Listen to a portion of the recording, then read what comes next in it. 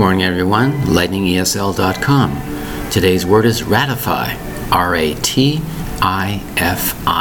3 distinct syllables. Ratify. Spelled R-A-T-I-F-Y.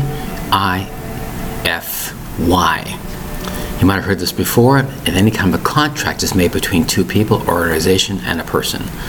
Let's say you have a contract and something just changed. You have said to ratify the contract.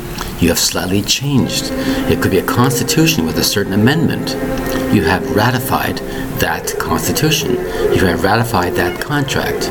You have approved of something to make something valid today because of change of what happened. It is said to ratify.